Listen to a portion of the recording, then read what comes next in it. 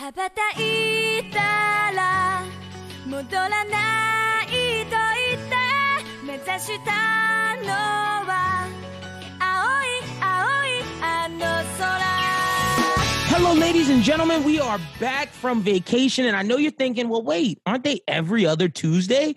Well, me and Krista said too much has happened.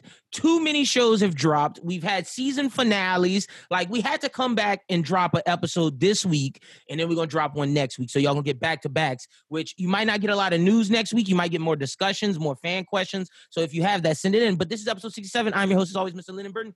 Joining me, my anime talk brother, Mr. Chris SJE. How are you doing today, my friend? Man, I'm doing lovely, bro. Like I'm on a high right now. Like the past few weeks have been good as fuck.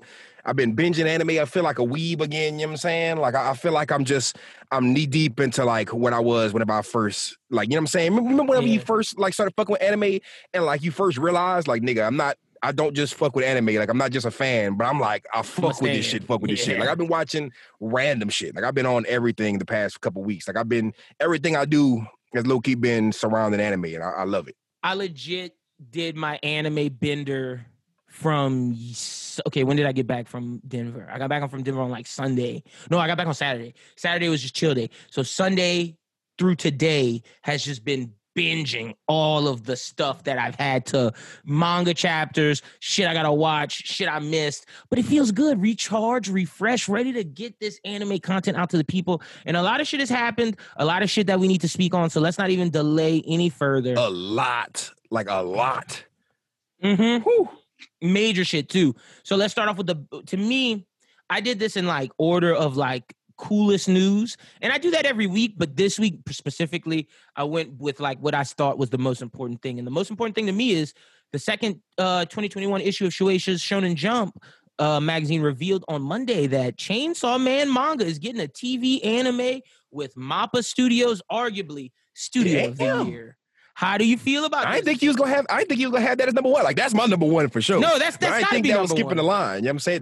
It's definitely nuts. That's gotta be number one. That's huge news. Like, I know I don't come on here and stand Chainsaw Man, but I'm a fan. Like, it's not like Demons. No, like, I'm a fan. I am a fan of Chainsaw Man. I'm just not caught up. And like, we could talk about where it goes in our next story, but the fact that we're about to get an anime from arguably the hottest studio this year, who I'll say had one miss. With God of High School, but other than that, they have two anime of the year candidates, and with Dorohedoro and Jujutsu Kaisen. So it's like, for them to get Chainsaw Man after seeing how they did JJK and Dorohedoro. And Attack on Titan.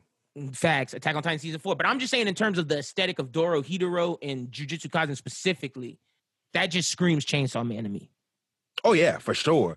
I'm not gonna lie, bro. I'm super hyped about this because I think it's undeniable right now. Like, fucking MAPPA, they gotta be Studio of the Year. They have Last year, it was arguable because I was saying Ufotable because they did a great job with Demon Slayer, but it was still arguable because we got, I don't know who did Mob Psycho. Was it MAPPA? Saying Bones. It was Bones. No, I think it was Bones. And Bones did My Hero last year too.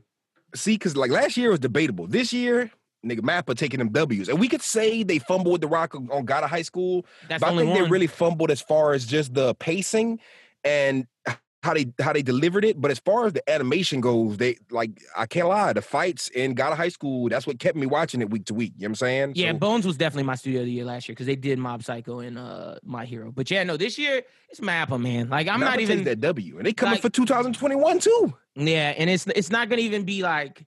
It's not going to even be something where it's like, oh, we're waiting for the Anime Talk Awards. Like, there's some stuff that, like, we've tweeted, like, oh, we don't know who the hell is going to get it. But, like, for Studio of the Year, it's pretty obvious. Like, I don't think that's... Everything else is up. It's a toss-up, everything else. Like, I think if you say anybody else other than MAPPA, you're just trying to be that hipster cool person and just be, like, different. I think Studio Period. I think they had a great 2020. I don't know what they did. Let me not shit on Period. I don't know what the fuck they did this year. Black Clover? I really don't know. What they did. Oh, man. But this Chainsaw Man shit's going to be great. And speaking on that, we also got the news that it's not ending, which I know was big to a lot of Chainsaw Man's fans like yourself and myself. If the first part, the public safety arc, is now over, but the mangaka will be coming back for a second part in the Shonen Jump app, which is dope. this goes back to our Bleach conversation. Well, our hold on, let me not say Bleach. What the fuck is this shit called? With the new thing, the Burn the Witch, with the seasons, the season releases. That's what this reminds me of. This shows me that Shonen Jump is going into a way of like, we're gonna give you about 7 months of straight gas, and then the mangaka is gonna leave for like 3 months, and then come back with 7 more, like maybe even more than 3 months. We don't know, but they're starting to do the season thing. Facts. And I'm not gonna lie, this one, and I gotta say this before I you know what I'm saying, before we wrap up, like with the anime talk, like, did you see the lead visual they're running with? Like, it looked good. It looked good. Bro, like that shit, it looks so dark. It looks like dark as I expected it to be. You know what I'm saying? Yeah. Like this shit really screams like JJK vibes, but I hope it gets like super dark and grimy. But I'm not gonna even lie, bro. I feel all kind of different ways about this. Like, okay, I will say one thing about the manga of Chainsaw Man. That bitch is a roller coaster of emotions. And this past couple weeks with these announcements, it's been a roller coaster of emotions. So it's sticking true to the source material. Because, like, bro, when they were like, Chainsaw Man ending, I'm not going to spoil nothing because I know you're not caught up, but I'm sitting there like the same way we were feeling about Demon Slayer. I'm like, how are they going to wrap this up? Like, it's going to be impossible for them to wrap this up like this. There's too many, to me, like, open-ended shit that needs to be tied together. It seemed like it was getting rushed through, but the way that it ended, like the way that the last chapter ended, right? It has me super, super, super curious, super confused.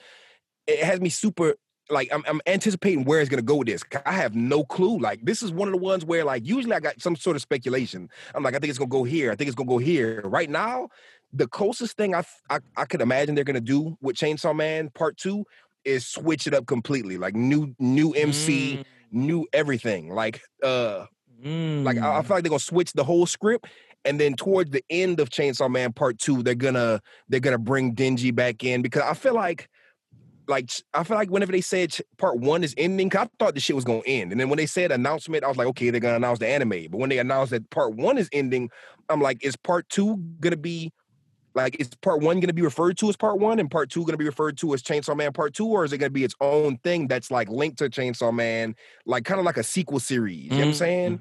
I don't want to say spinoff, but like a spinoff that's attached to Chainsaw Man. I feel like the storytelling is nuts. That's interesting, because shit that Fujimoto would do.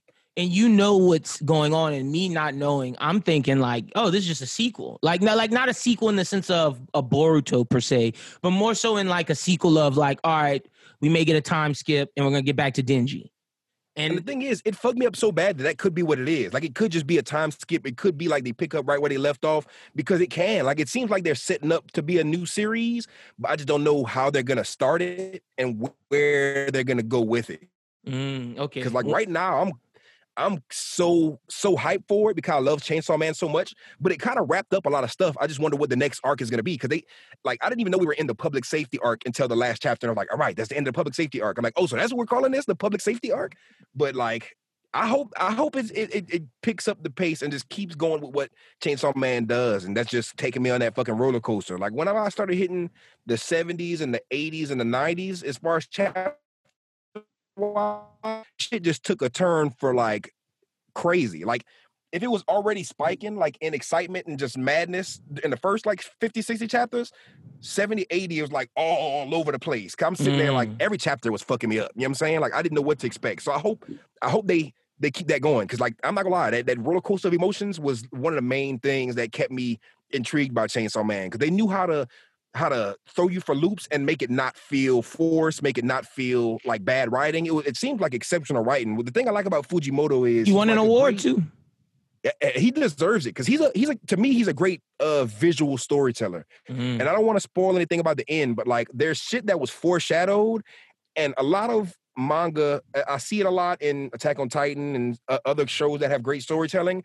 I see foreshadowing done in exposition, all kind of shit. With this, it's like you see foreshadowing in specific panels, and it's like that shit comes back, and it's like you don't expect it. When you go back, it's like, oh my god, this insignificant thing that I didn't think meant anything now means a lot. It's like I didn't even expect Fujimoto to bring it back like that. So I just know he's on some next level shit as far as storytelling. So I'm definitely like how you say week to week with like how, you know what I'm saying, we were talking about how One Piece week to week is like crack.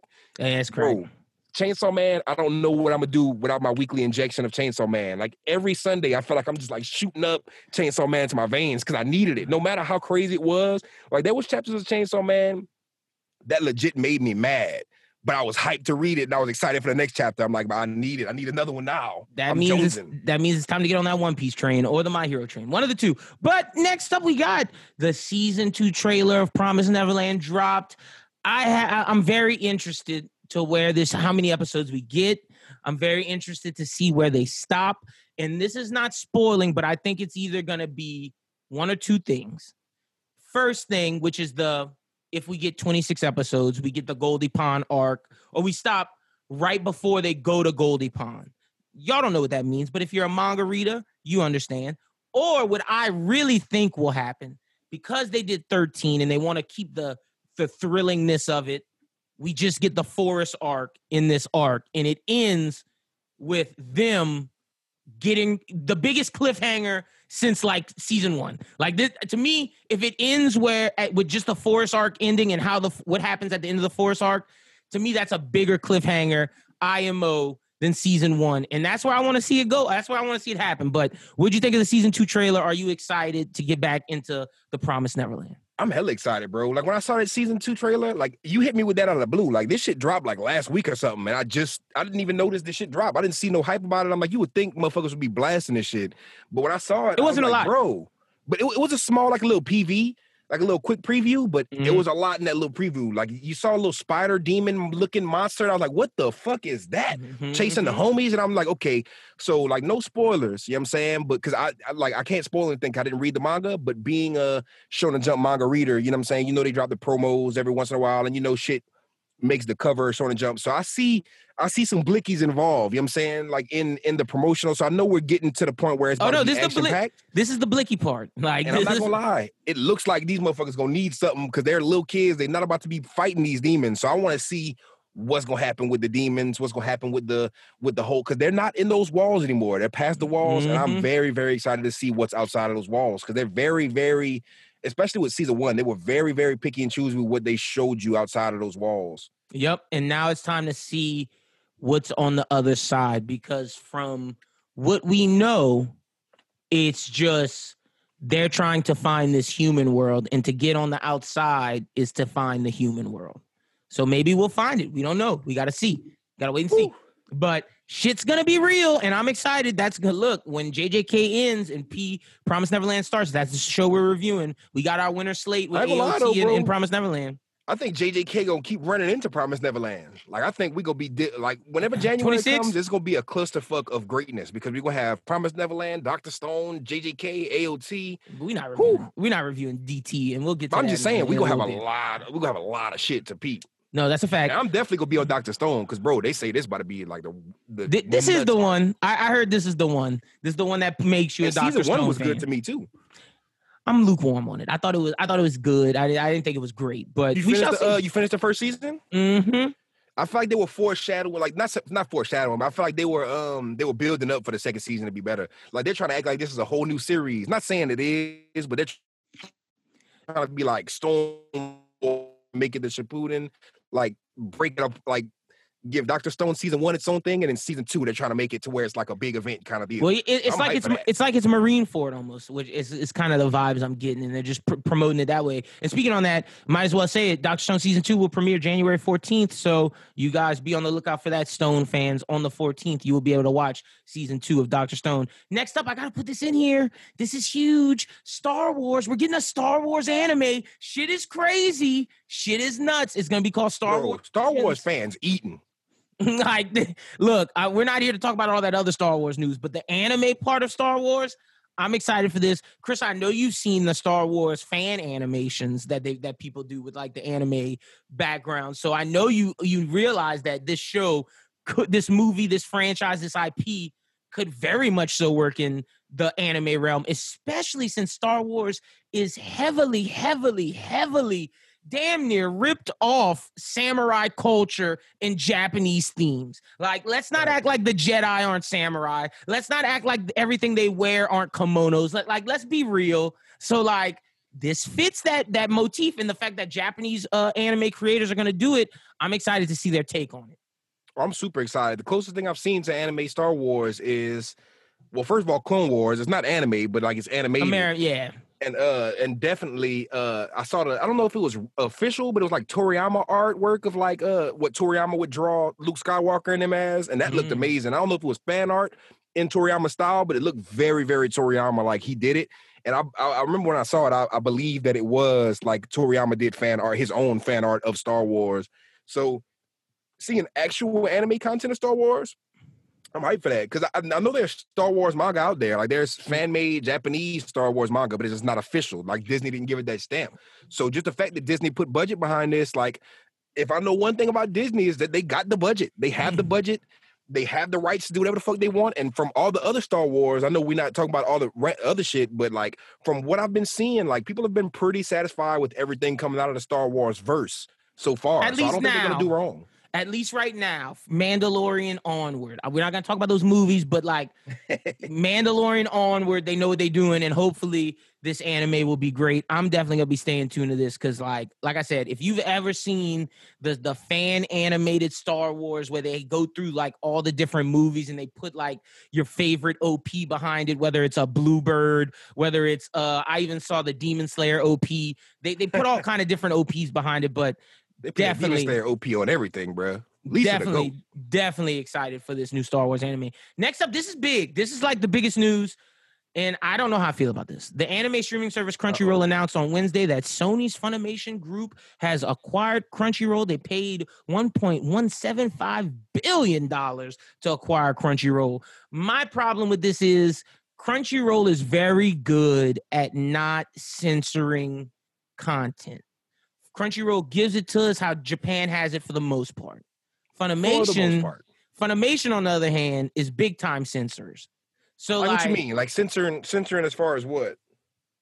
Like as far as the dub goes, or like censoring in terms of like content that we see, like in terms of like, for example, with Black Clover, there's a scene in it where they all go to like the bathhouse and everyone walks up and they're butt ass naked, and they like Funimation like blurred all that shit out, where Crunchyroll showed a little more. Like it's just like Funimation has been known to censor certain things, certain violent things, certain nudity things, and it's just like I don't know if I want my anime censored like that from Funimation. Well, I don't know, because I don't know how nude they're getting in Black Clover, but with Fire Force, they was letting it they was letting it fly. Run. They was letting it fly, especially for like the shower scenes and all that. You know what I'm saying? And I know for some things, like I can't think of any, but I know I've been like for the past few weeks I've been watching a lot. I've been back in my ecchi bag. You feel me? But they do have a lot of censored versions of certain anime on Crunchyroll, but there are certain ones that are completely untouched. So I guess it just depends on who sells who the content, or I know Funimation, they are big with the, you know what I'm saying, switching shit up a little bit. But as far as but now that Crunchyroll's owned by Sony, it's like whose rules do we play under? You're not playing under Crunchyroll's rule. Like y'all are no longer with HBO Max or autonomous. Like y'all now have to play with how Funimation and Sony does things. That's what I believe so far. I'm interested to see how the Adult Swim partnership affects this. Like the Blade Runner anime, the Junji Ito anime. Like there's a lot of things that we need to see how this plays out. I'm assuming that the content that was made in the former partnership will get made and get put out, but like, does that mean we no longer get Adult Swim Crunchyroll Originals? How does this affect the Crunchyroll Originals? I'm assuming the dubs will be now on Funimation, which is good for dub fans, but it's just like this partnership, we got to wait and see. It's just a monopoly, and like when one person controls the market, they start to fuck it up.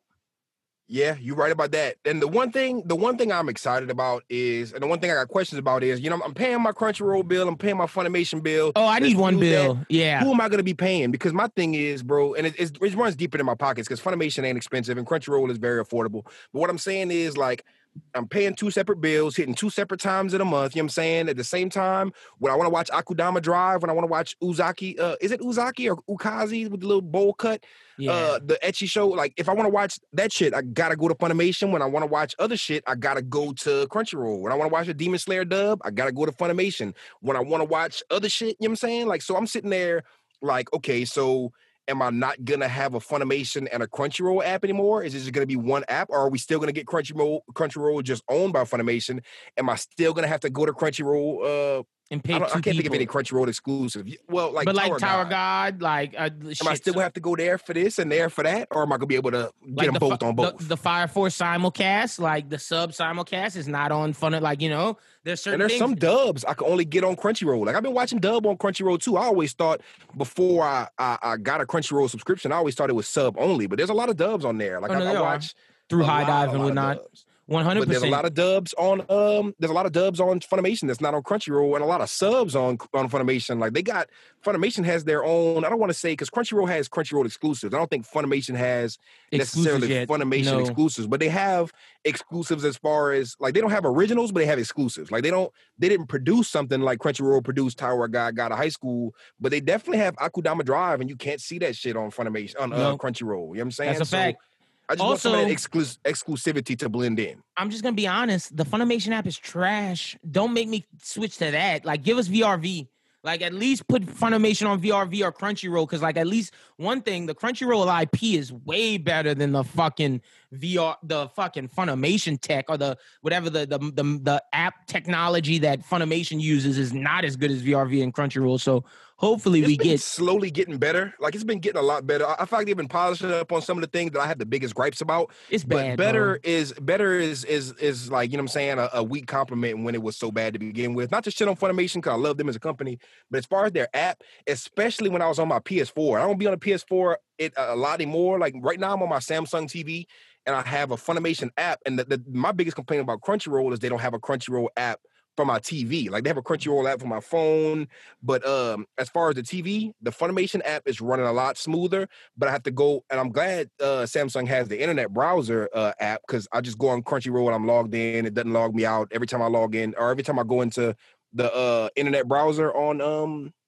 my Samsung TV. It runs Crunchyroll very well. So, like, to be honest with you, I prefer running, even though I have to go type it in the fucking, you know what I'm saying? Like, you prefer doing that, and I know that's way worse. I know that's way worse, and that's bad to say that. It's still better than the Funimation user accessible app, and like I still would go on the browser. The to PlayStation watch, one is fucking dog shit. Oh, I can't deal with that shit, bro. Yeah, like, oh my god, just bad. The buffer is Yeah, it's really bad. Like I said, I hope we get to keep VRV, because VRV is amazing. That's an amazing app. That and Crunchyroll itself, two amazing apps. But we will keep you guys updated on what comes from this partnership and how the dice fall. But now it's going to be interesting to see, now that Crunchyroll, Sony, and Funimation all are one under one banner.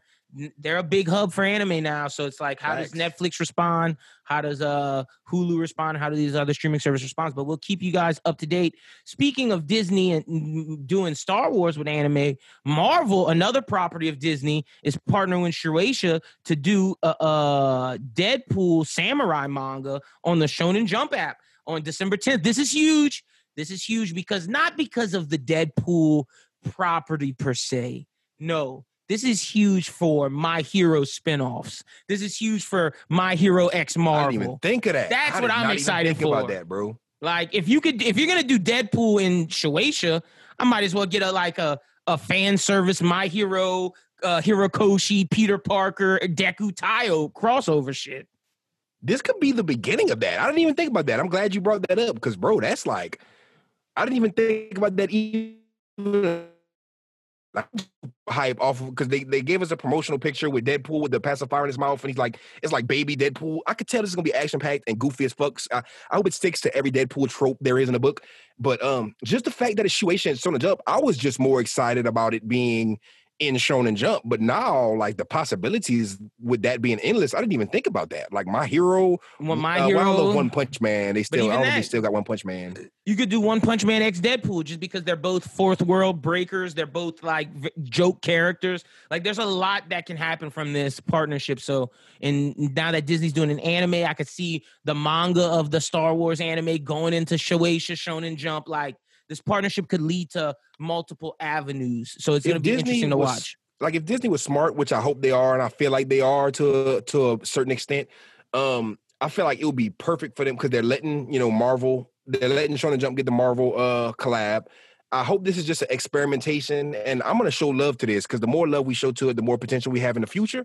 But I'm thinking about it like this: like Toei, right? Like Toei is a company who does Toriko, Dragon Ball, Digimon, and One Piece, and from that you see the Toriko, One Piece, Dragon Ball collab. So with what I'm saying, Marvel and Shonen Jump collabing with Disney letting that happen, who's to say we can't get like the like My Hero X Marvel special on Disney Plus? It don't have to be. It really don't have to be canon. But like, if you give me a Disney Plus, like I already got Disney Plus, or my girl got Disney Plus because we watch all that shit, the new shit, but and the OG shit. I just feel like if they give us some crossover content, they don't have to just keep it manga exclusive. Like they could give us an actual movie with like My Hero X-Men crossover, or like you know what I'm saying, One Punch Man, fucking Spider-Man or like Deadpool crossover. Like there's endless possibilities. I didn't even think about that, but I'm glad you brought that up. That's nuts. That it's gonna be huge. So like this is something that we need to show support to because the possibilities are endless because of this.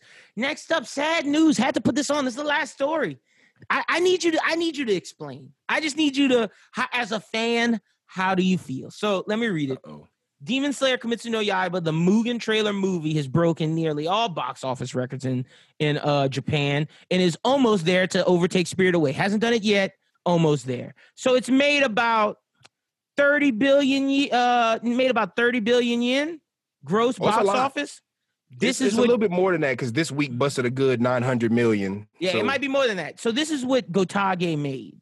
So they estimated that Shueisha's rights, that Gotage's rights to the story was only around 4 million yen, with only 2 million yen going to Gotage for the theatrical release.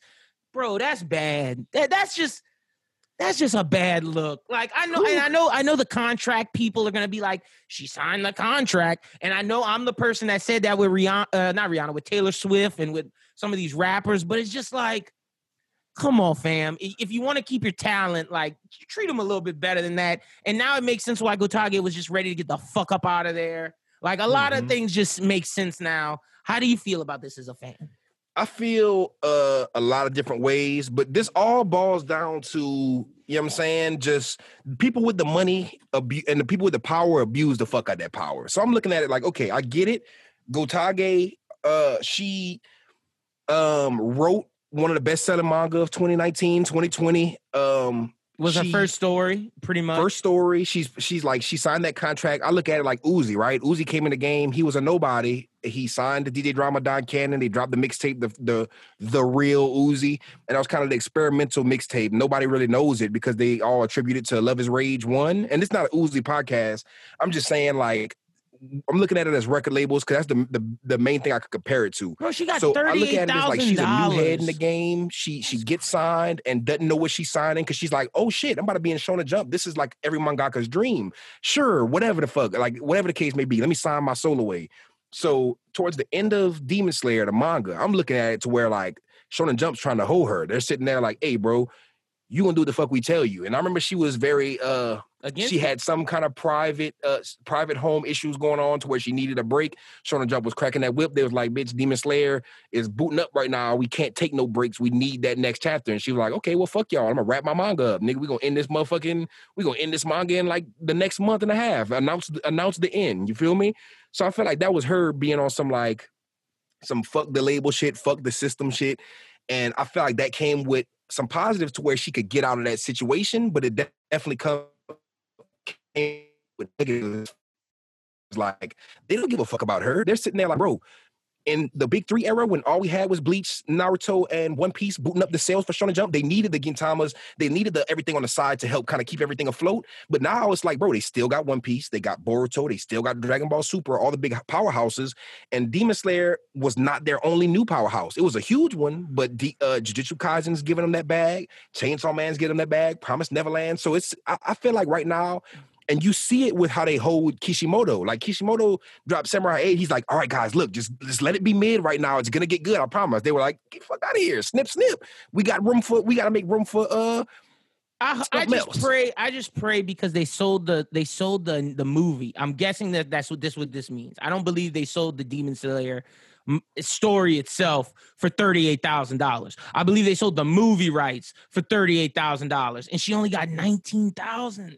And see, this is my thing too. Like, I understand she's not hurting for money. She's probably still getting royalties from every copy of Demon Slayer sold, and that is booting up right now. So she's not hurting for money. And she'll probably get them on the next movie, but that's just shitty, man. That is shitty. But at the same time, they got 20 mils, or I don't know how much it was in American dollars, but like, when I put it into American dollars, it really makes it super disrespectful to me. The movie made, oh no, look, I got you. The movie made $287 million. She made 19,000. So you made 20 racks rounded up. Like, you got to round up to get 20 racks. No, if you want to round up, it rounds down to 19,000. It does not round up to 20. Really? Yeah, it's not 19.5. It's 19.2.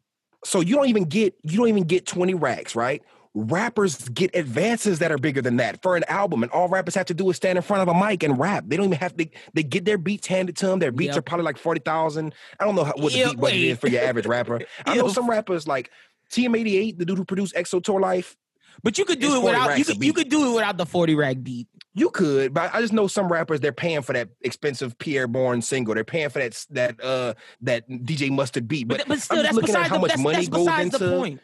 Like, I'm just looking at how much money goes into an album. It's not as much as how much money goes into that promotion of manga and how much money goes into, you know what I'm saying, anime production. So I do understand to a certain extent that a lot of percentage of that movie money has to go to the animators, the promoters, the movie people. She at least got $1 million, bro. But that's what I'm saying. Like, you couldn't have given her $1 million. She made the source material. Without her, you're not getting #2 best-selling anime movie of all time. You're not getting that. And they did it and like, from what it's sounding like, it's like as like Demon Slayer was bubbling, like right when the anime was about to come out, they sold the rights for the movie like super fast before her popularity like skyrocketed.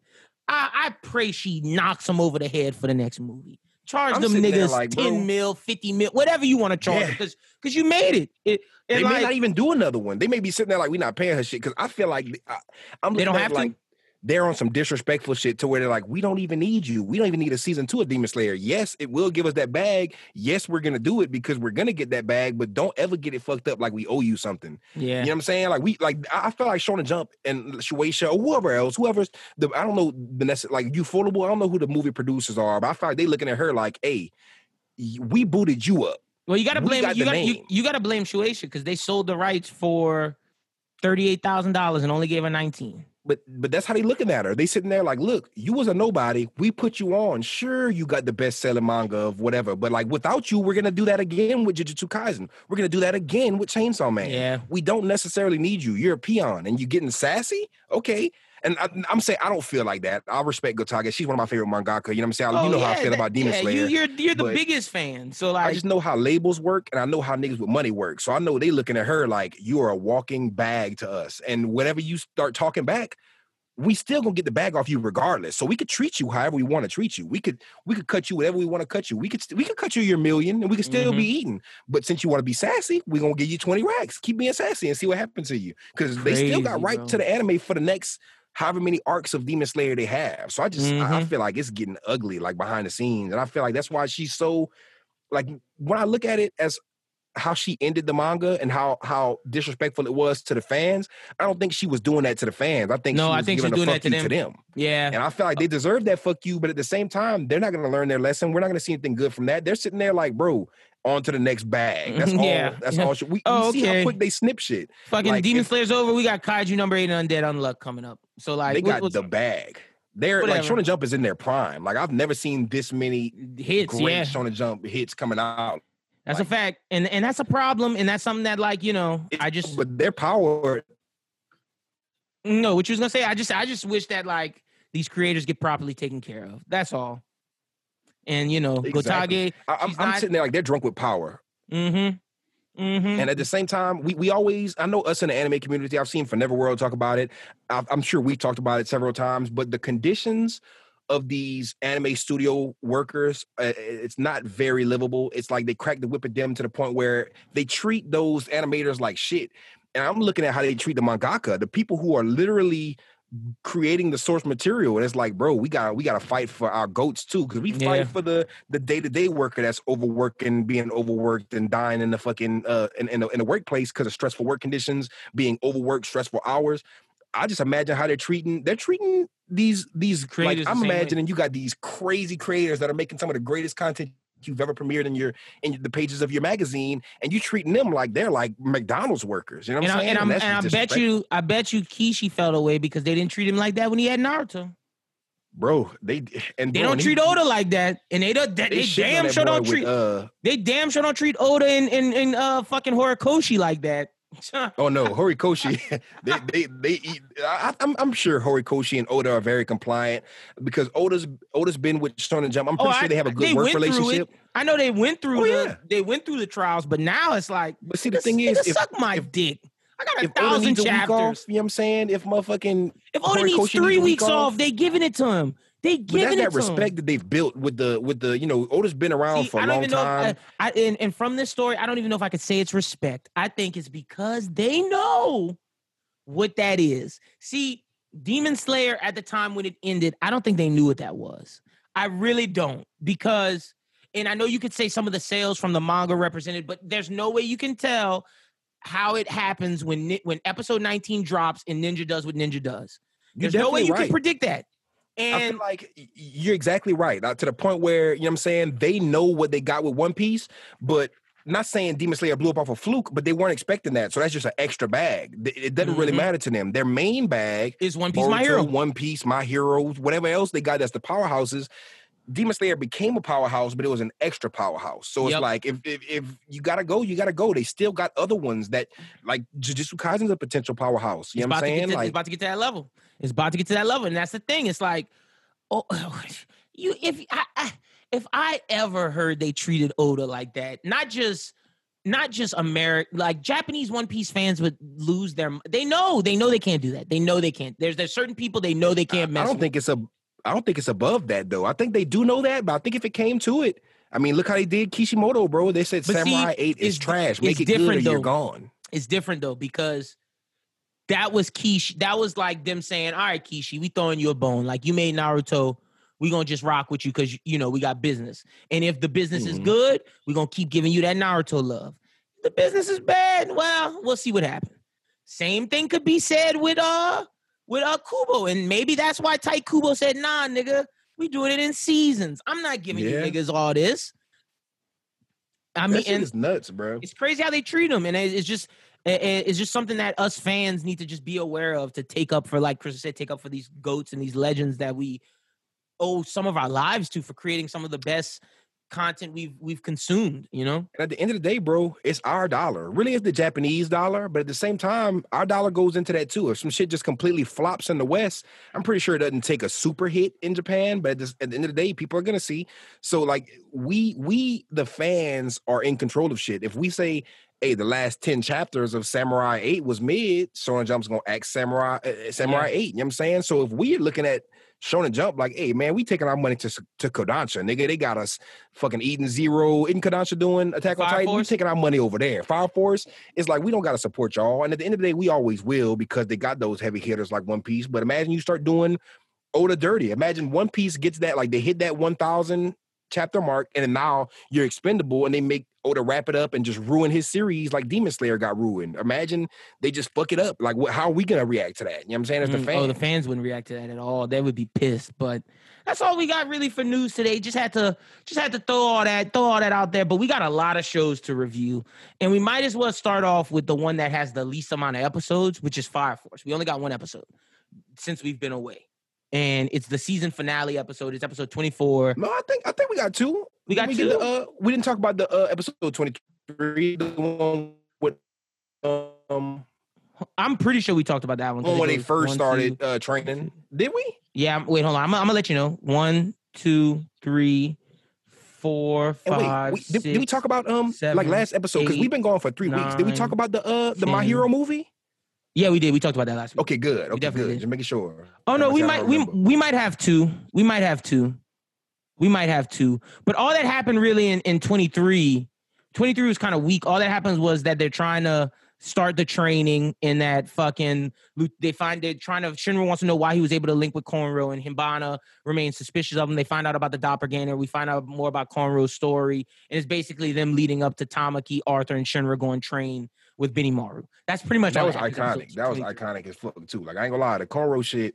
I was waiting for him to get a little bit more shine. You know what I'm saying? He got some good backstory. I like that a lot. I like how, like, you know what I'm saying, the doppelganger was low key like a doppelganger. It was like not polar opposites, but it was like parallel with him. That shit was dope. Yeah, no, that was definitely great. But episode 24, Signs of Upheaval. This is the season finale. Benny Maru continues to push Shinra and Arthur to their limits to unlock their hysterical strength. Captain Huang examines cornrow at Hibana's request as she tries to uncover the mysteries of those who have been touched by Ayadola. Man, what a crazy episode. What a great way to end season 2. I think Fire Force ended on a high, and it makes me really excited for season 3. Seeing it, we've been saying it all season. Shinra, bro, your weak ass better get stronger. Your ass just keeps getting bust up, and now maybe he's a little stronger. Hopefully. Definitely. I feel like he tapped into some new shit with his training. I love how Benny Maru made them do all kind of shit. And then he was like, yeah, fucking Cornrow made me do this shit back in the day. I really don't know if this shit even does anything. And they was like, what? So you got to do shit? He's like, yeah, this ain't even really the training. This is pre-training. Yeah. And they was about to kill this nigga. They was literally trying to kill this man. Then he bust their ass and he was like, now that y'all got your ass whooped, now it's time to train. Get y'all ass up. I love seeing him show that gap. He's like, look, bro, y'all not there yet. Y'all can try to kill me and be serious about it, but it's not going to happen. Not there at all. And funny thing, we saw how Shinra got to the hysterical strength. I wish we would have got to see Arthur's vision, because I know that because they said he was doing it too, but we didn't get to see it from his perspective. So I would love to know what that dummy was thinking. They didn't give that man no shine at all. Like the whole time I'm seeing Tamaki like, oh my God, he's so calm and you don't really see a lot going on, but the heat is rising and yada yada. They're just paying super attention to Shinra. I thought Arthur was in the background. But in the background, you see the same thing happening with him, and it's like, well, man, I want to know what that dummy was thinking, because if Shinra's reflecting to his mom, it might be on some castle somewhere.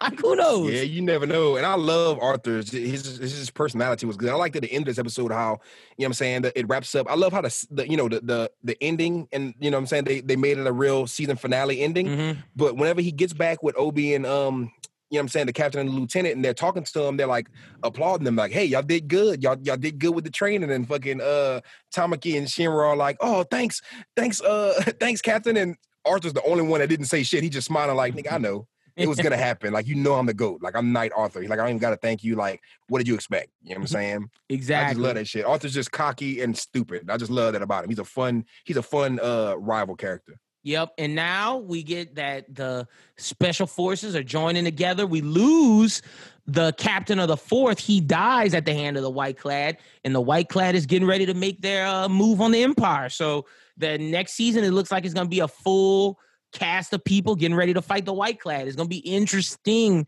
to see how this progresses. Something's up with Burns, man. I don't like Burns. I'm not Burns. It goes from my favorite character to like, that last little speech he gave got me questioning what's up with him. And then the fact that him and Shinra were about to face off in the opener, and we didn't see that this season. What's up with Burns? Burns got some shaky shit with him. Yeah, I'm not gonna lie. I'm so glad. Not saying glad, because I love this season, but I'm so glad this season's over, because now I have an excuse to read the manga and catch up. Like, because this is something now. Like, season 1 ended, and I was like, okay, cool. But season 2 ended, and now I'm like, this is crack. I can't have the next week without Fire Force content. So I'm excited. I definitely didn't expect them to kill. What was his name? The old man. Oh yeah, the masochist. Of the 4th. Yeah, he was the captain of the 4th. I did not, like, I saw them, you know, we peaked at episode, what was it, 21, 22? Yeah, and then with 23, you see it start slowing down. They're having a quick training arc. I'm like, okay, so we're going to end the season, just, you know what I'm saying, building anticipation for, I didn't think we were going to kill him on the way. You know what I'm saying? But, and then I still want to know what happened with that, because that whole situation is super fishy to me. Everything about that super fishy. I definitely need to see more of that, because Shinra saw it. Like, Shinra saw it in the Adola. You know what I'm saying? If I'm not mistaken, right? Yeah, he did. He definitely. So I'm hype as hell to see that. And that goes more to what's up with the Idola link. And then we see fucking Sho is back, so that's gonna mess with Shinra next season. And what's up with Humea at the end? Why was she crying? What was up? And Chiffon was just like, man, fuck this bitch. And he just turned around. He was just like, I'm not dealing with this hoe. She gave me problems all season long. She don't even want me no more. Fuck this bitch. I'm not gonna even go console her ass. I thought that shit was hilarious. But yeah, man, I'm ready for Fire Force season 3. Season 2, phenomenal. It's season 2. probably wouldn't win Anime of the Year, but I definitely think it needs to be nominated. I don't know. It's up there for me. Like, it's definitely up there for me. Like, it's definitely a contender. It's definitely one to where I can't just dismiss it as. That's what I'm saying. As, like, it gave me some good moments. It was light years ahead of season 1. It might be best returning show. Oh yeah. I don't even think we had too many other returning shows this year besides Attack on Titan, which we're not really going to get the full extent of until next year. Yeah, facts. So this definitely is a contender. It definitely. So shout out to Fire Force Season 2. Shout out to everybody who worked on it. Great season. Y'all accomplished a lot. I like Season 2. Krista thought it was okay. I mean, I like Season 1. Krista thought Season 1 was okay. Season 2, we're both on the same page. It was phenomenal. Let's jump to JJK. We got 3 episodes. Episode 9, Small Fry, Reverse and Retribution. Yoshino Junpei skips school to go to a movie theater, but then he witnesses the classmates who bullied him getting their faces transfigured and dying. He chases after the culprit and calls out to them. Later, Itadori, an ex-salaryman, first grade sorcerer, my guy, Nanami, stormed into the scene of the crime within the theater and encounter 2 cursed spirits. This is where we meet one of Goju's lieutenants, Nanami, my guy with the glasses. We get to see a fight with him and his power with his dull blade and cutting the 7-3 lengths and always hitting the critical spot. And then we got to see Yuji's new powers fighting a cursed spirit. He punched through, but then the idea of them still being humans, the philosophies behind of Mahito talking to Junpei about what the world is, what a soul is. I know we get more on that to the next episode, but very, very good episode with episode 9 leading into who this villain Mahito is. Definitely. I definitely like Mahito. I definitely like the kid. What's his name? The Junpei. Kid. Junpei. But I definitely like how he's like the little emo kid. I definitely like how Mahito's kind of like a free spirit. We learn more about him in the next episode, which I'm gonna touch on when we get there. But he's definitely intriguing as far as a villain goes, because he's not Jogo. You know what I'm saying? He's definitely not Jogo, and that's definitely obvious. I'll definitely getting introduced to our boy. What's his name? Which Nagami? One? Oh, Hanami? No, Nanami. Oh, wait, which one? Who is it? Nanami? Nanami? Talking about the dude with the glasses? Yeah. Yeah, you talking about Nanami. I said Hanami. Yeah, it's Nanami. But yeah, him. He's definitely a badass character. As soon as he got introduced, I was a fan, light work fan. But the more screen time he got in that episode, the more I liked him. So I'm definitely looking forward to seeing him in the future, especially the next couple episodes. He showed me he was intriguing for a good reason. Yeah, he was one of my favorites. What would you rate episode 9? No, he is my favorite character in this thing besides Goju. Really? But yeah, I'm a big Nanami fan, especially from where his story progresses. Him and Goju are my guys. But what would you rate episode 9, 1 through 5? I'll give it a strong 4. Yeah, that's where I'm at. 4-2.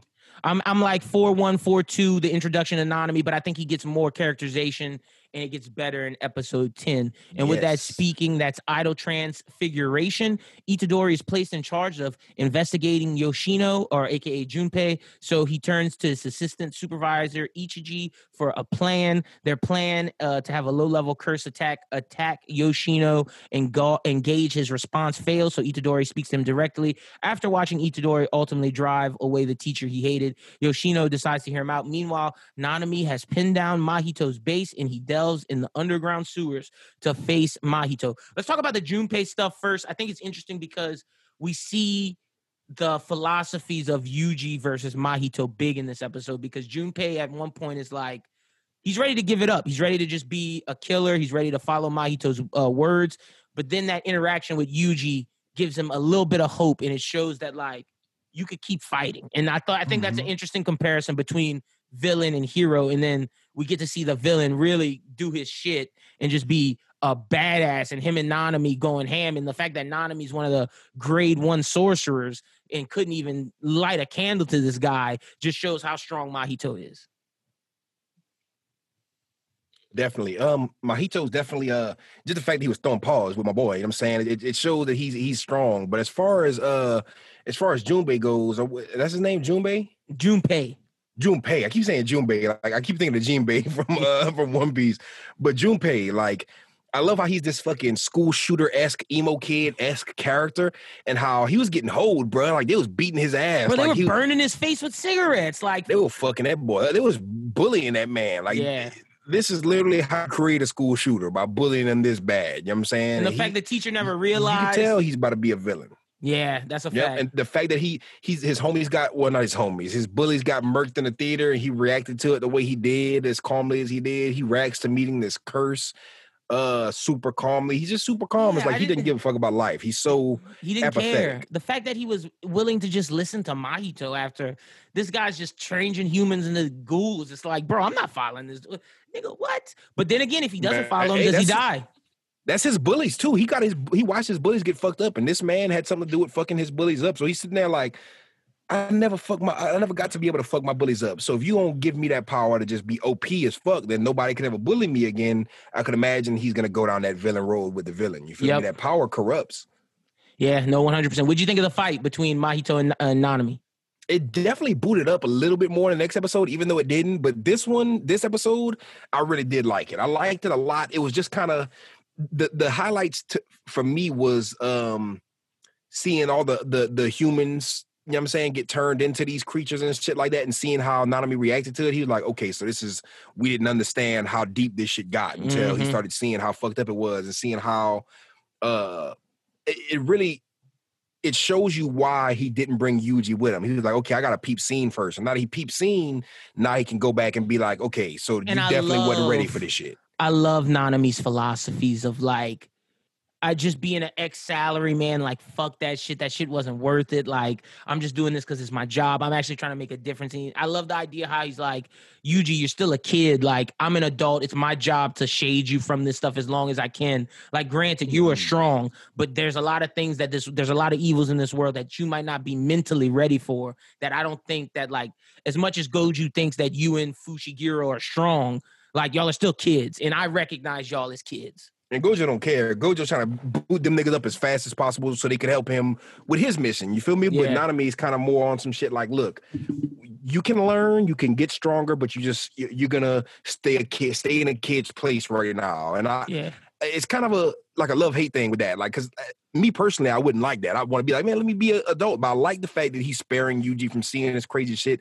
that would traumatize him and change his direction of where he goes. Because you could turn up like a Junpei kind of character where you see some fucked up shit and you become fucked up. And Nanami's trying to spare him that and maintain his innocence to a certain extent. Yep, and I think it's a perfect partner for Goju. Like, Goju is very eccentric. He's very about what his mission is, and it's like getting to his mission at all costs. And Nanami kind of brings him down to even keel almost. Like they balance each other out very well. Great balance. I really do like.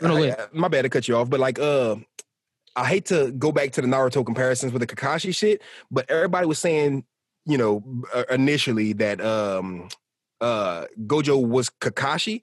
But now I'm looking at it like they're making Gojo the Might Guy. And they're making Nanami the Kakashi, because Might Guy's more the goofy, Kakashi's more the laid back, and he's got that the swag of Kakashi. But as far as just the more laid back, reserved one, it's Nanami, and the more out there kind of outlandish one is Gojo. And I like seeing that.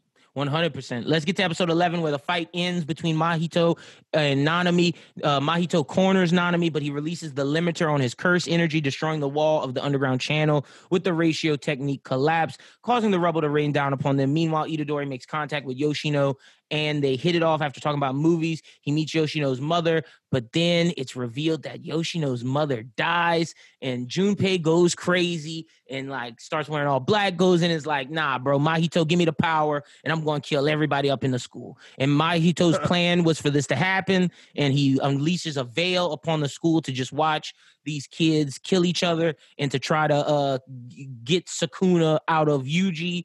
And this is all part of, because I want y'all to make sure that y'all recognize dude in the black is the leader. Like, Mahito's like his lieutenant, but Geto, the guy that just keeps walking around roaming, that's the shadowy figure behind Mahito. So he's there as well. But that's pretty much all that happens in episode 11.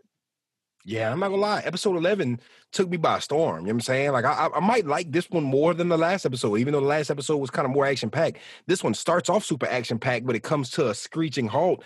And like with the fight, at least with Nanami, and but I love how it ended, how the rubble gets crumbled on top of Mahito, and then homeboy, what's the black dude, the black haired dude's name? Which one? You talking about Geto? Yeah, like Mahito's superior. Oh yeah, Geto. Basically. Yeah, that's him. When he pulls up, I'm liking to see the whole dynamic of what they got going on, because you see him before, but now it's putting a little bit more context to who he is, why, you know what I'm saying? Mm-hmm. And another interesting thing that hit me with this chapter is that Mahito's like a baby at this point. He's a child. Mm-hmm. He's not a grown individual. He's not a grown curse. He's new to this world. He's learning as he's moving. Like his fights with Nanami, this might be one of his first big fights, you know what I'm saying, in life. It is. So seeing him kind of learn and kind of get excited, it's kind of crazy seeing that excitement. Like, it reminds me of something else I've seen in anime before where you get this grown baby kind of character, but I definitely... And that's why Nanami was like, we got to exercise this dude, because if he gets to his full potential, it's going to be bad. Literally, because he's already whooping ass and he's fresh to this world. So, like, I love seeing that. I love how Nanami fished for information and dipped. I like how he kept saying... y'all gonna make me going to overtime. You're gonna make me going to overtime. And it seemed like in the episode 10 that he was not saying he was weak, but he was letting himself get whooped. And then you get to episode 11 and he just boots up and Mahito's like, bro, you're holding back. And he's like, can't let you know what I'm saying? Yeah, you think I'm just gonna come? Because he was literally telling him his strategy and everything. He's like, oh, this nigga's just telling me his strategy. This dude's an idiot. And Nanami's like, you think I'm really just gonna tell you my strategy and not be stronger than you? Like I'm holding back. Like I'm not showing you everything. I'm showing you just as much as you need to know for you to get out of pocket, so I can see what you're working with, but you're not gonna know what I'm working with. Now I love that about Nanami. He's more of like the technical, tactical fighter. Cerebral mind, yeah, 100%. And just, man, poor Junpei, feel bad for him. He was willing to let go of Mahito's like teachings after a night with Yuji, and then all of a sudden the curse comes out, probably from fucking Mahito, and fucking straight up murks his family, murks his mom. The only person liked his mom, bro. The only person keeping him human, really. Like, his mom was the reason why he said he wouldn't go down that path, and then they kill his mom, and then boom, all black nigga, he ready to go and bust up the school. And I definitely love the whole interaction between Yuji and Junpei. I really love whenever they first sat down, they started vibing, they started talking movies, and they really started getting in depth with these movies. His mom strolls up smoking Joes, and he's like, I told you stop smoking Joes. He's like this little emo kid who's like trying to boss his mom around. His mom's like, I'll try, honey. I know you're a little psycho. I know you're like a little weird motherfucker. I'm trying to make you happy and shit. And they go, like, his mom invites Yuji over, and they go back to the crib, and Yuji's just entertaining his mom. Like, I love the fact that Yuji did like a Castaway impression. I'm like, bro, I love the fact that they keep going with these American references. It just shows how, like, I'm shocked when I hear, you know, shit like Titanic, like Demon Slayer passes up Titanic in the highest selling movies in Japan. I'm sitting there like, Titanic was a high selling movie in Japan. So I like the fact that in Japan, they really eat up American culture out there like that. And they really show you a window into that with this, because Yuji's just a regular teenage kid in Japan. He loves Jennifer Lawrence. He loves Castaway with Tom Hanks. He's getting all the gems we get. So I like seeing that. Because this is a Japanese manga, Japanese anime. It's not American made. They also have a Haikyuu like cutout in the. They also do like a shout out to Haikyuu after they've been doing a lot of references to Shonen Jump, and I think that's very, very dope as well. Just the references to anime culture and then just to Western pop culture. They do a good job, man. Shout out to Geiji. Geiji Sensei does an amazing job with Jujutsu Kaisen. Okay, what would you rank episode 10 and 11? Because we didn't do 10. I'm giving 10 solid 4.5. And I'm giving 11, 4.6, 4.7. Yeah, exactly. I'm thinking the same. I'm thinking 4.5 for 10 and 4.6, 4.7 for 11. Because 11 deserved it with that exposition, especially at the end when you see Junpei just going crazy. Bro, like, that nigga, he just broke down. He just looked different. He was like, yeah, I'm full emo. It reminded me of whenever Tobey Maguire then when you went see why full his emo Spider-Man. When you see why his hair's down because of the cigarette burns, it's just like, fuck. And that was disgusting. Seeing that, I was like, ooh, that makes me uncomfortable a little bit. And I was made like, me uncomfortable too. Yeah, and I like that. I like that about it. No, 100%. All right, let's get to the bombshell. If you are not caught up with Attack on Titan season 4, leave the show now. Leave the show now. I'm letting y'all know, because if you're still on season 3, 2, 1, we're about to talk about 4, 5, 4, 3, 2, 1. Episode 60, The Other Side of the Sea, as Marley battles the Middle East Alliance to the end of the 4-year war. A group of warrior candidates on the front lines compete to be the successor of the Armored Titan. How do you feel after season 3's cliffhanger of now, instead of going, because the season ends, I believe, season 3 with them looking at the sea, and it's like, all right, we're going to the other side. Yep. This season doesn't start from their perspective. No, this season starts from the perspective of a character by the name of Gabby, Falco, and 2 other people that really don't matter. And they're basically Eldians, they're Aaron's race of people, but they live in Marley. And I don't know if they explain it in this one or the next one, but basically Eldians are looked at as like slaves or like just bad people. And the Marleyans are the people who destroyed, who stopped the Paradise War, whatever, the Great Titan War. And now they keep these Marleyans under like strict rule, and they use them as like war bait.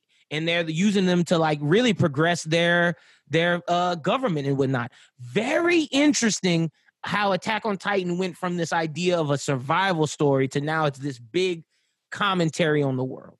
And I love that. I love seeing where this is going.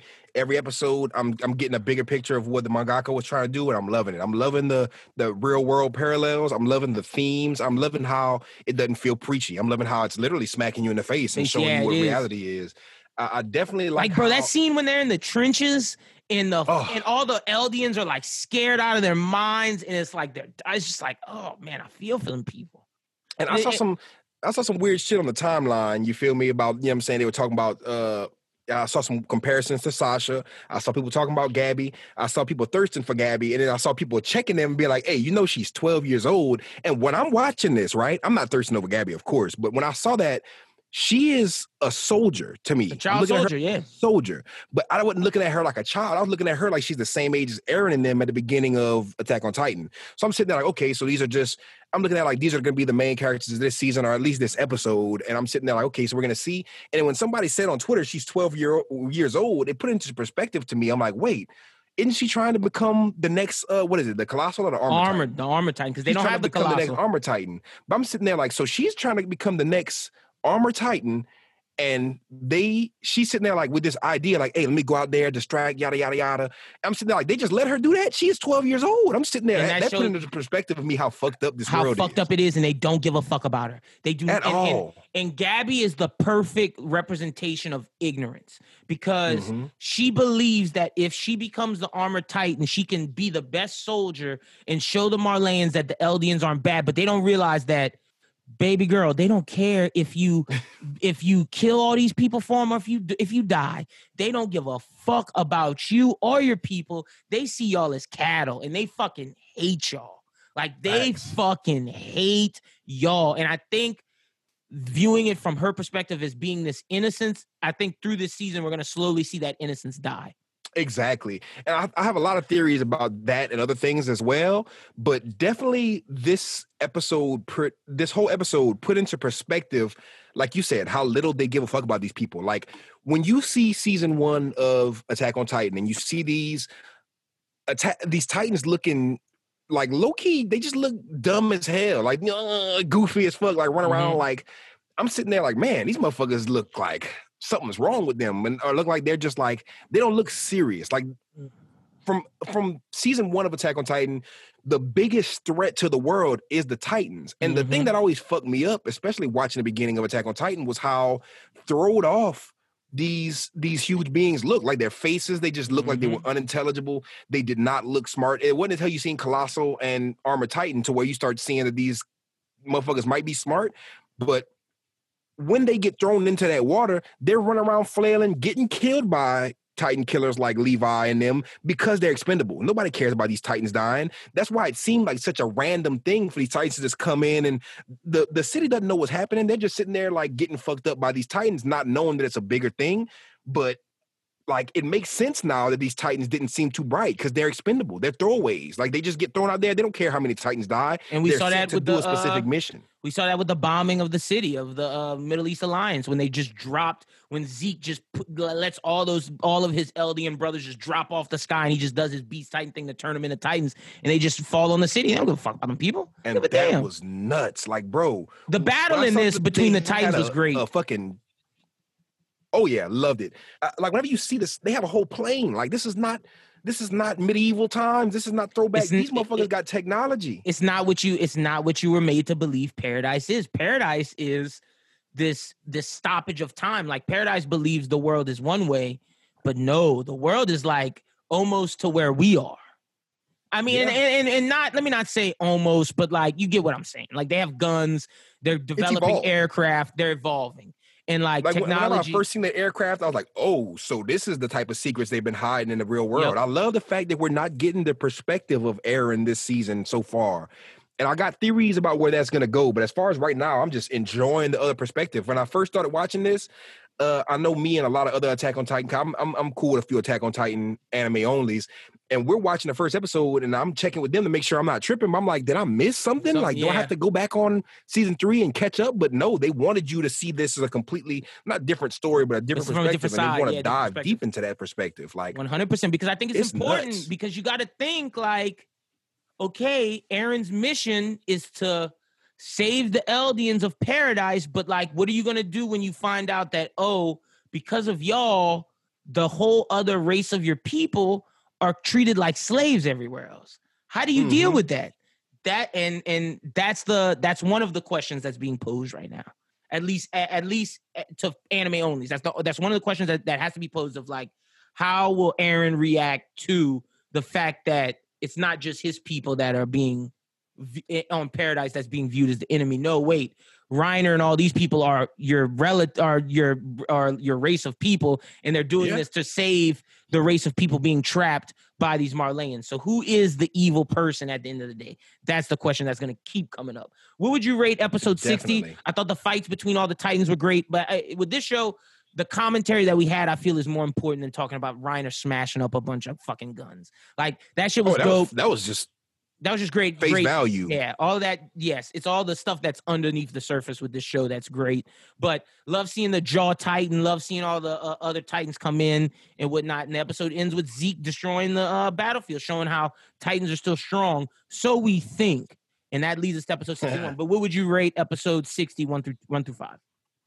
I'm glad you asked me that. You know what I'm saying? Because that leads me to just, I got to throw this in there because, I'm a big numbers guy, right? I'm looking at the Crunchyroll news shit right now, and it said Attack on Titan final season is My Anime List's biggest premiere ever with 144,000 people logging in, like labeling it as watching. And I'm a big My Anime List type of person right now. Like, I've been on that bitch updating with, if y'all want to see what I've been watching lately, go look on there. But like, you know how they let you rate everything? Mm-hmm. I gave this a 10 out of 10. This is a 5 out of 5 for me, 10 out of 10, 100%. Like, this had no lacking points to me. This is a great I've seen people, and I think this was more in episode 2, but I've seen a lot of people on the timeline complain about certain things as far as animation-wise. I think it's just people being nitpicky because it's a new studio, but to me, the animation was spectacular. Even the slow points where they're just showing facial expressions, everything was just incredibly on point. The scene from inside the aircraft, the scene where they hit the city before, when you get the trenches, whenever Gabby runs out, every single scene was executed to perfection. And I watched this episode 2 or 3 times, caught different shit every time I watched it, and definitely didn't get less impressed. Like, you know how you watch a couple things every time and you'll see the same shit over and over and it kind of loses impact?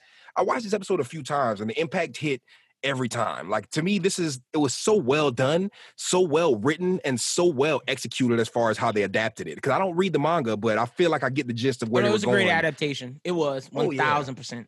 1,000%. Best premiere, like best season premiere I've seen in a long time. I'm giving it a 5 with you. I'm right there with you. I thought they blew my mind with it because I was very interested. Crazy they come out the gate with them.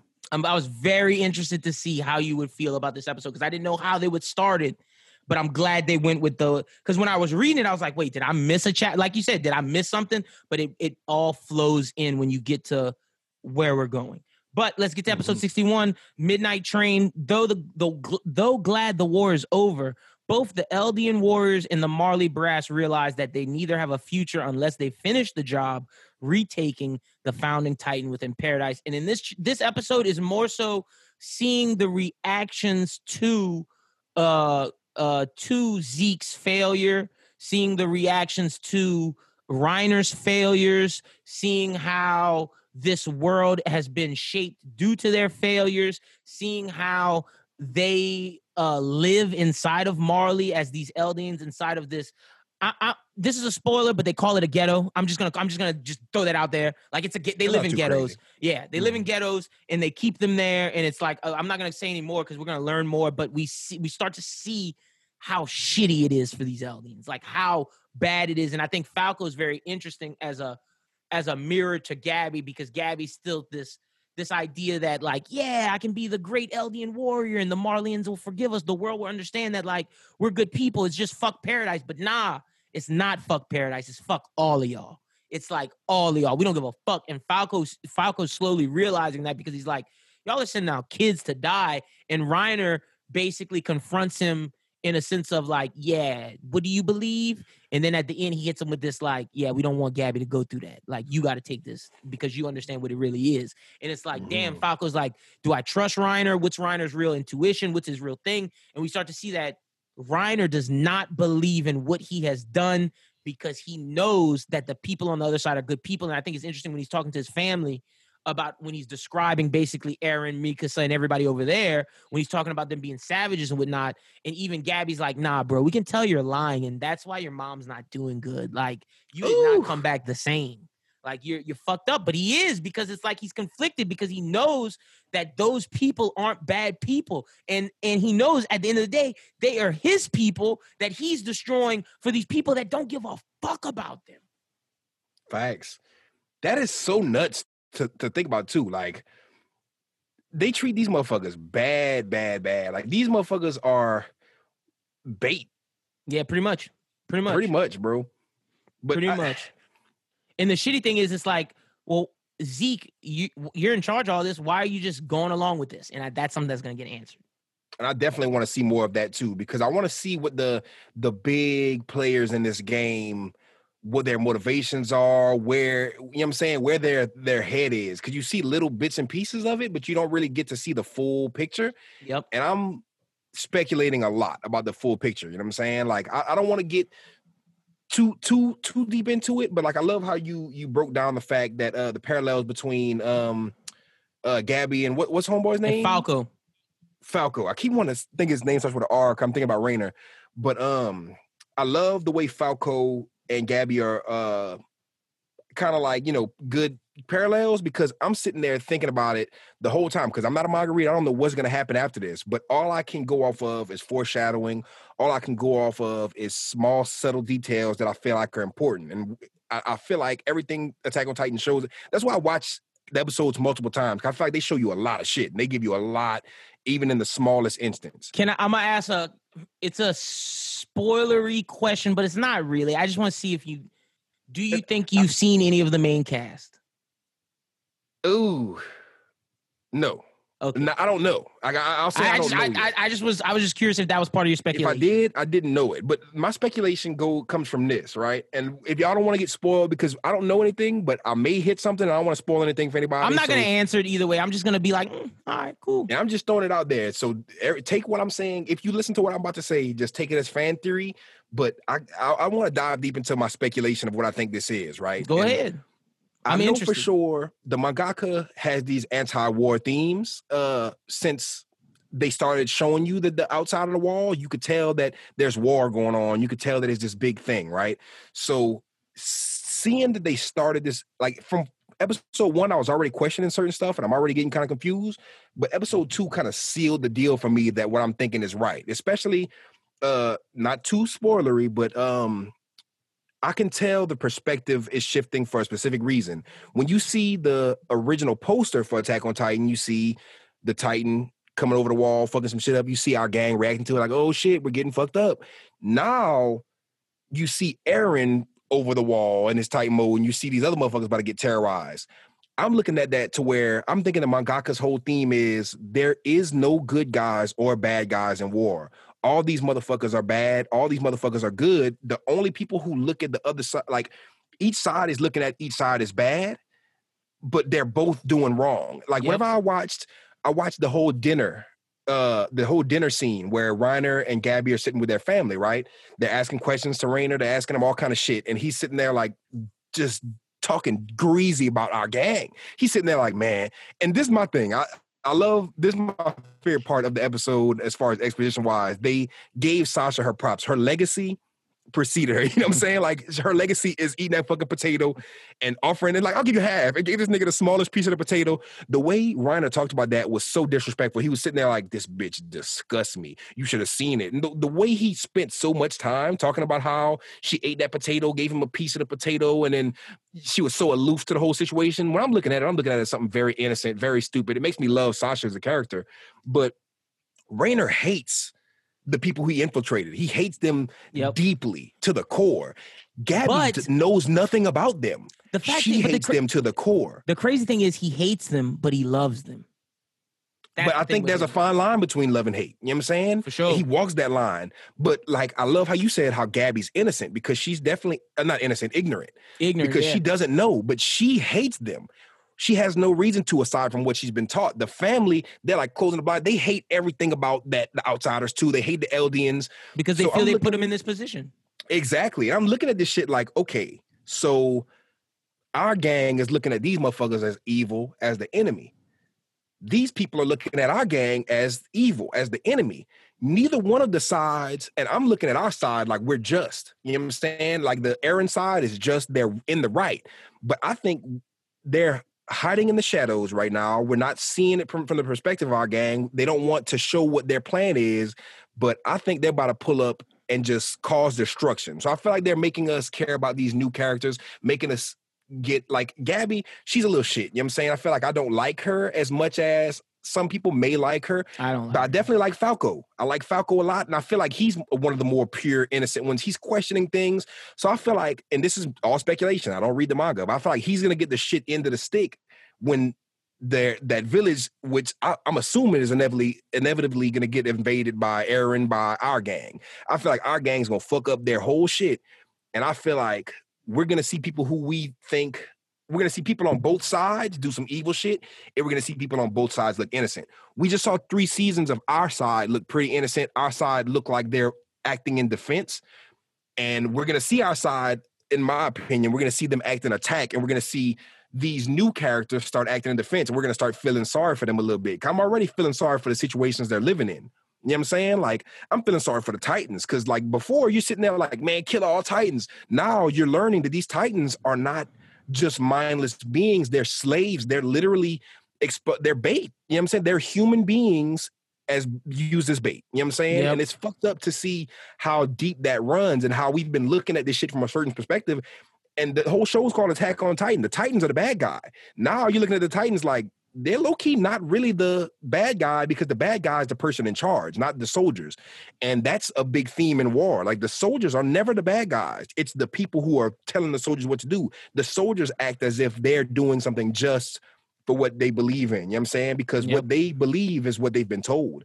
And I just love seeing how we're starting to see that early on. Like episode 2, we're seeing that these deep characterizations of all these new characters we've been introduced to, and it's shown like a deep insight to their perspective, not only what they feel, but why they feel that way. And it kind of makes me sad. I'm sitting there like, it's fucked up that y'all living like this, and y'all have no control over it. So I'm definitely looking forward to seeing what happens from the future, because even the fact that these guys like Reiner is talking in the same room with Zeke and all them, and they're being spied on.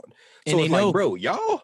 And especially Reiner. Rainer's the main one that knows. I don't think everybody in the room knows. I'm pretty sure Zeke knows. I want to say. Zeke definitely knows. Zeke knows. Reiner knows. Bro, Reiner is going through it right now, bro. That nigga was like, yeah, I'm a lie. He knew. Because if he says anything, they don't kill his ass. It's just nuts, bro. Like, I'm definitely not expecting, like, out of and all they already are pissed at him. 4. They're already pissed at him because they failed the mission. And they talk about that multiple times. Because they did, I'm not saying they did a good job, but they didn't fail the mission on purpose. They're soldiers who failed a mission with good intent. Like, they're not even looking at them like you did a good job. They're looking at them like y'all are just fuckers. Disgusting. Facts. Yeah, no, 100%. Episode 11, I'm giving it a 4.7, 4.8. It's high. I don't want to give too many 5s because I know we got a couple coming.